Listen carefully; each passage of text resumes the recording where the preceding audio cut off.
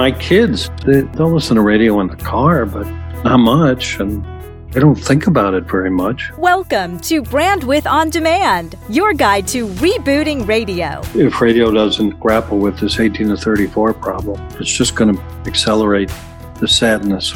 Brandwidth On Demand, rebooting radio with a different take on all radio can be. Now your guides through the metamorphosis, David Martin, and author of the book Brandwidth, media branding coach, Kipper McGee. Steve Goldstein is a most audio innovator and media thought leader. He started in radio, but is now focused on all audio platforms with his trend-setting company, Amplify Media. Steve now helps media companies and brands create and develop and monetize original branded content on any number of platforms. He's instrumental in creating winning recipes with audio ingredients too. Brandwidth On Demand is proud to welcome back Steve Goldstein. Hey, Steve. Hey, how are you guys? We are great. How are you?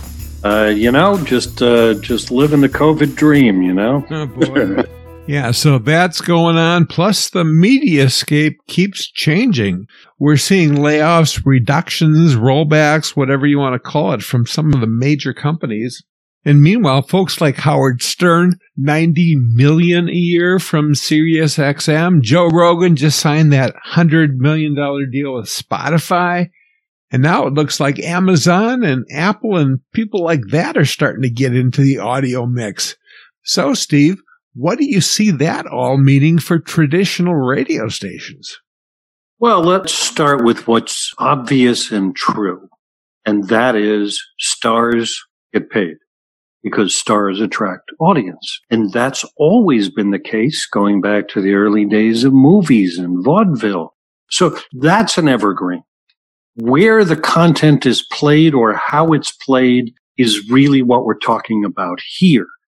A podcast is just the latest delivery method, and it makes all the sense in the world to me as I think about what I've been doing for the past 4 months, which is watching Netflix.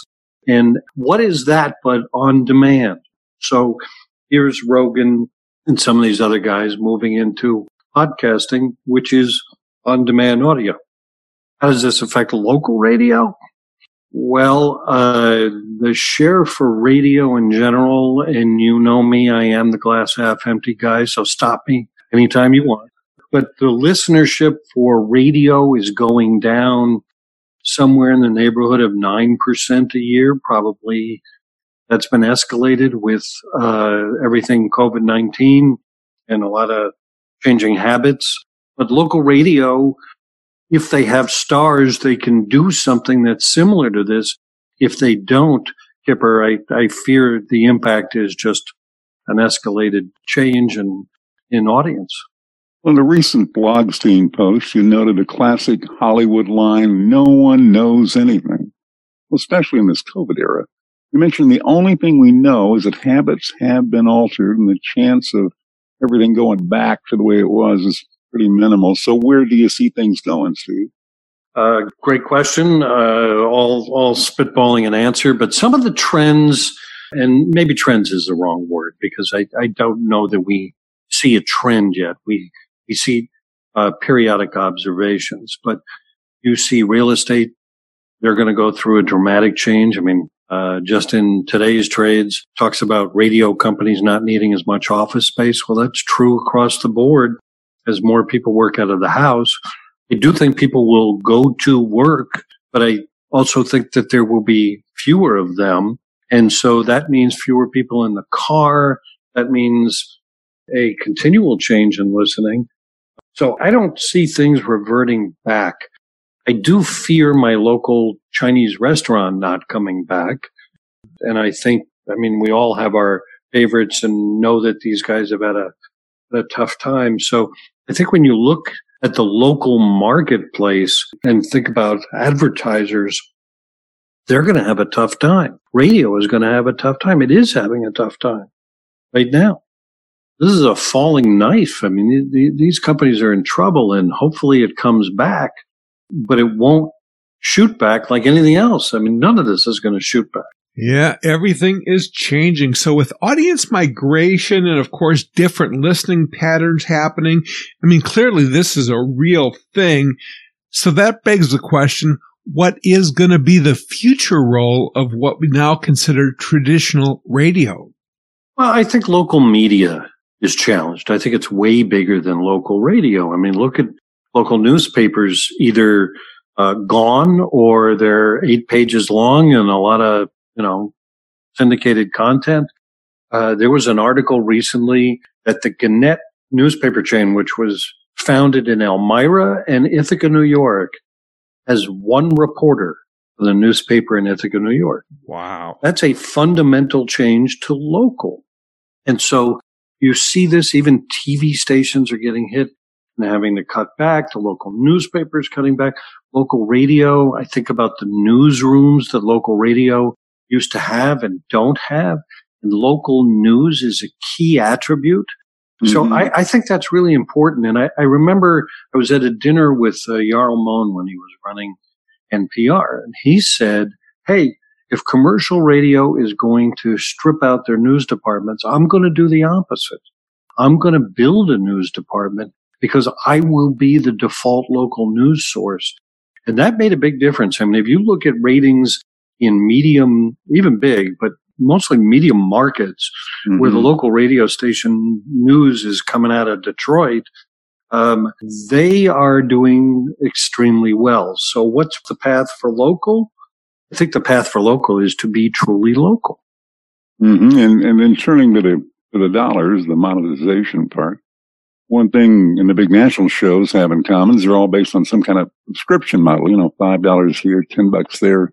Limbaugh's been doing his 24/7 membership for years. Meanwhile, people like NPR and K-Love channels are among the listener-supported options.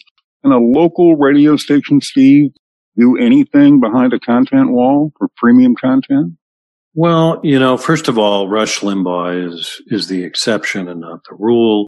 And secondly, I don't know what the revenue numbers are. I don't know what the percent of audience is that subscribes, but I'm going to assume it's a small number, probably a nice revenue number, however.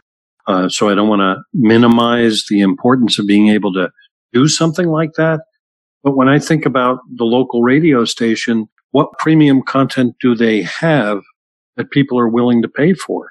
And I read the same pieces you guys read about radio companies, taking a syndicated show and putting it in place of a local show. But I'm not sure there's a premium content model in most cases. And if the morning show is just doing the almost impossible trivia, there certainly isn't a reason to think that could be premium content. So I'm not a huge fan of paywall. By the way, in podcasting, not a huge fan of paywall. I've not seen that work well. I would much rather aggregate a larger audience and use the ad sales model. Shifting gears a bit, from a pure branding standpoint, you recently had some interesting takes on sonic identity, the sound. You mentioned back in the day, the old NBC chimes were the very first audio signature ever to be trademarked. For years, radios used things like jingles and sounders, station voices. How is that evolving right now, and how do you see it advancing in the near future? A really interesting question, because podcasts have been, in many respects, production averse.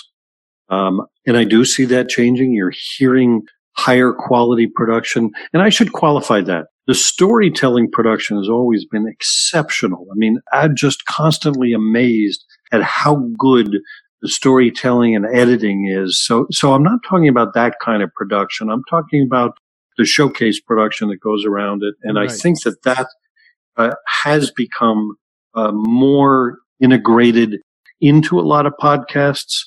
I mean, I think about sonic identity. One of my first jobs in broadcasting was at WABC Radio in New York at a time when they played music. In footnote to the carbon dating of your friend here, WABC has been in talk longer than it was in music. Yeah. But at the time, the WABC chime was among the most identifiable audio pieces anywhere in the New York area and beyond. You bet. And those sorts of things, I think, are important.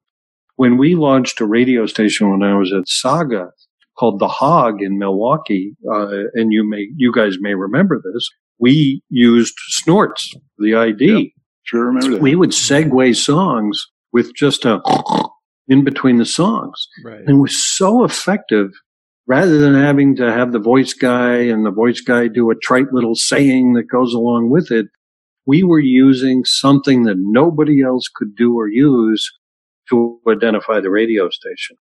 I think it's an incredibly important part of audio in general, and it is happening on multiple platforms because advertisers are recognizing that sonic identity is way more important, I think, than they used to give it credit. And that's not universal. Some of them have used it really well. And oh, by the way, on the NBC Chimes, 1923. Yeah, and Andy Grove was way ahead of his time with the Intel sound, too, the signature. You know, the Intel sound was a really, really smart move. And if you recall, he forced all of his clients to run the Intel logo in the middle of their commercial. So the Dell commercial had 4 seconds of an Intel logo built into it. How brilliant was that? Inside, right. Yeah, Andy Grove. And we pause for ba-da-dun-dun-dun.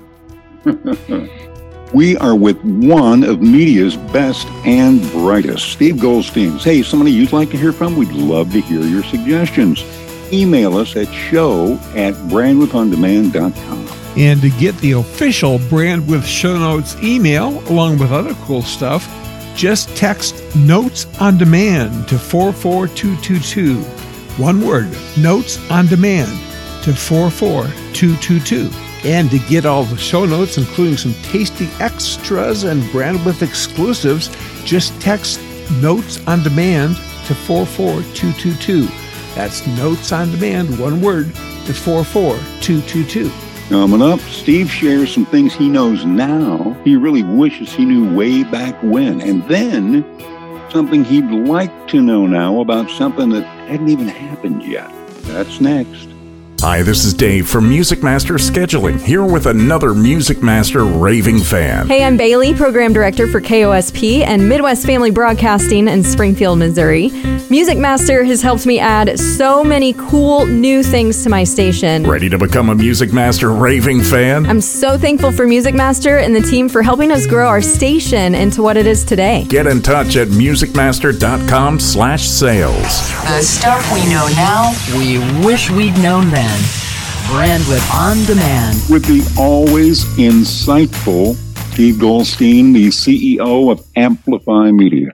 Steve, what's the one thing you know now that you really wish you knew 10 or 15 years ago? And as a bonus, the one thing you wish you knew now about what will happen 10 or 15 years from today? Yeah, boy. Thanks for the easy one. I would have bought more Amazon stock.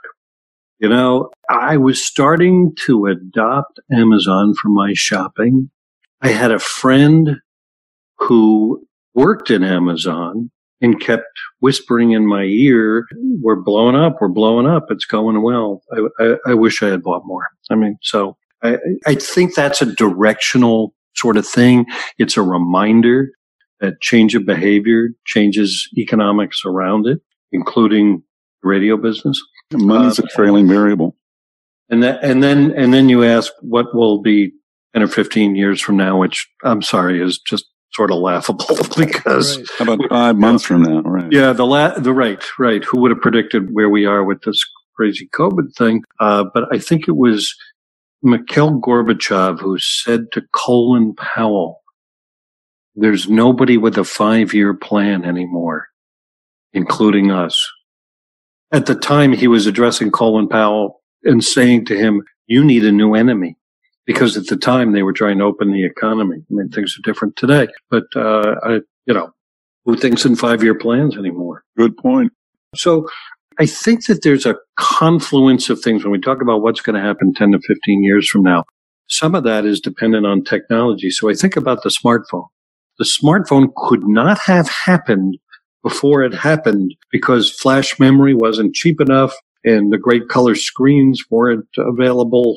Bluetooth wasn't sophisticated. LTE had not come out, so you didn't have the fast connections on mobile. Social media, which is a reason that people adopted these phones, because who makes phone calls on phones anymore? Right. That's a big deal. Photos. So some of this is timing, right? Right. And when you think about it, we don't really see too many radios on Star Wars now, do we? You don't see too many radios in Best Buy. That's true. And my kids, I mean, we've talked about this before. My kids, they'll listen to radio in the car, but not much. And they don't think about it very much. No, my nieces and nephews are exactly the same way. If radio doesn't grapple with this 18 to 34 problem, it's just going to accelerate the sadness. Yeah, unfortunately, we've been talking about that problem since the 80s. It's a failure of imagination on the part of leadership. It's pure and simple. That's right. Our thanks to Steve Goldstein. He is truly a pioneer in the audio space. Got to be following him. Hey, more information about Steve, Notes on Demand, text 44222. Our thanks to executive producer Cindy Huber for putting this all together. And coming up next, she's been named PD of the Year while programming the Station of the Year, and she's no stranger to most other broadcast awards too, not to mention at or near the top of the Nielsen ratings in Los Angeles. We welcome the PD of KFI and KEIB, Robin Bertolucci. That's a wrap, Kipper. Don't waste time polishing a sneaker. We'll talk about it in 1 Minute Martinizing. It's in the show notes at brandwithondemand.com. I'm Dave Martin. And I'm Kipper McGee. May all your brand width be wide.